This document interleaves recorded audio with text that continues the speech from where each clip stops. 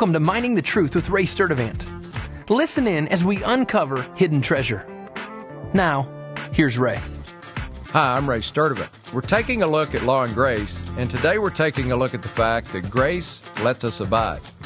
With the law removed and the dominance of our sin nature broken, we now have the potential and ability to abide in Christ. Satan's temptations to sin and his accusations to keep us bound to the law are no longer a reality. They are only a smokescreen of a lie we have to learn to say no to. We learn this by abiding in Jesus. Jesus used the analogy of a branch and a vine when he was describing to his disciples how he wanted them to live and function in this fallen world.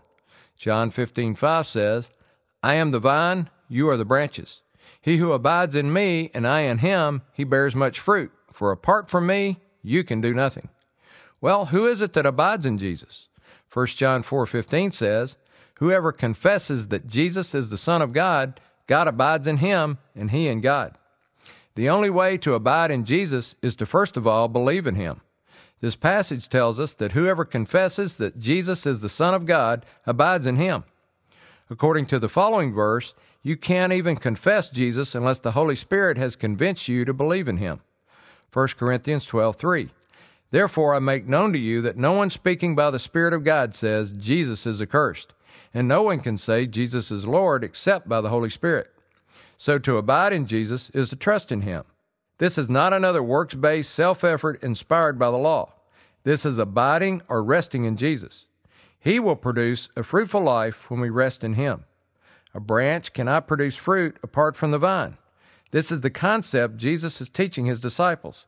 He is basically saying that all of the things that I have asked of you happen as a result of abiding in me.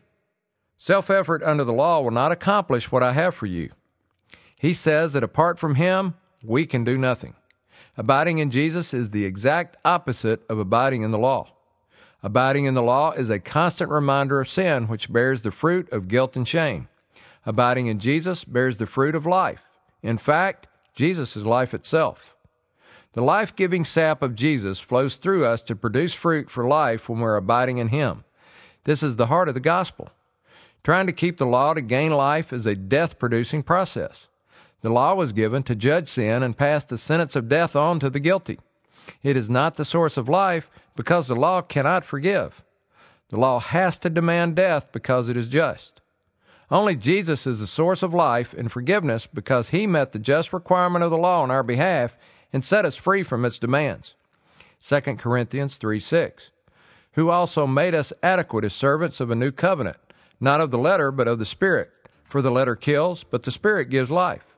But if the ministry of death in letters engraved on stones came with glory so that the sons of Israel could not look intently at the face of Moses because of the glory of his face, fading as it was, how will the ministry of the Spirit fail to be even more with glory?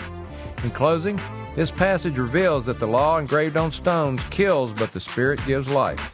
I'm Ray Sturdivant, Mining the Truth. Thanks for listening to Mining the Truth with Ray Sturdivant.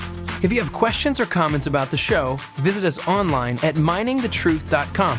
Thanks again for listening, and join us tomorrow as we continue to uncover hidden treasure.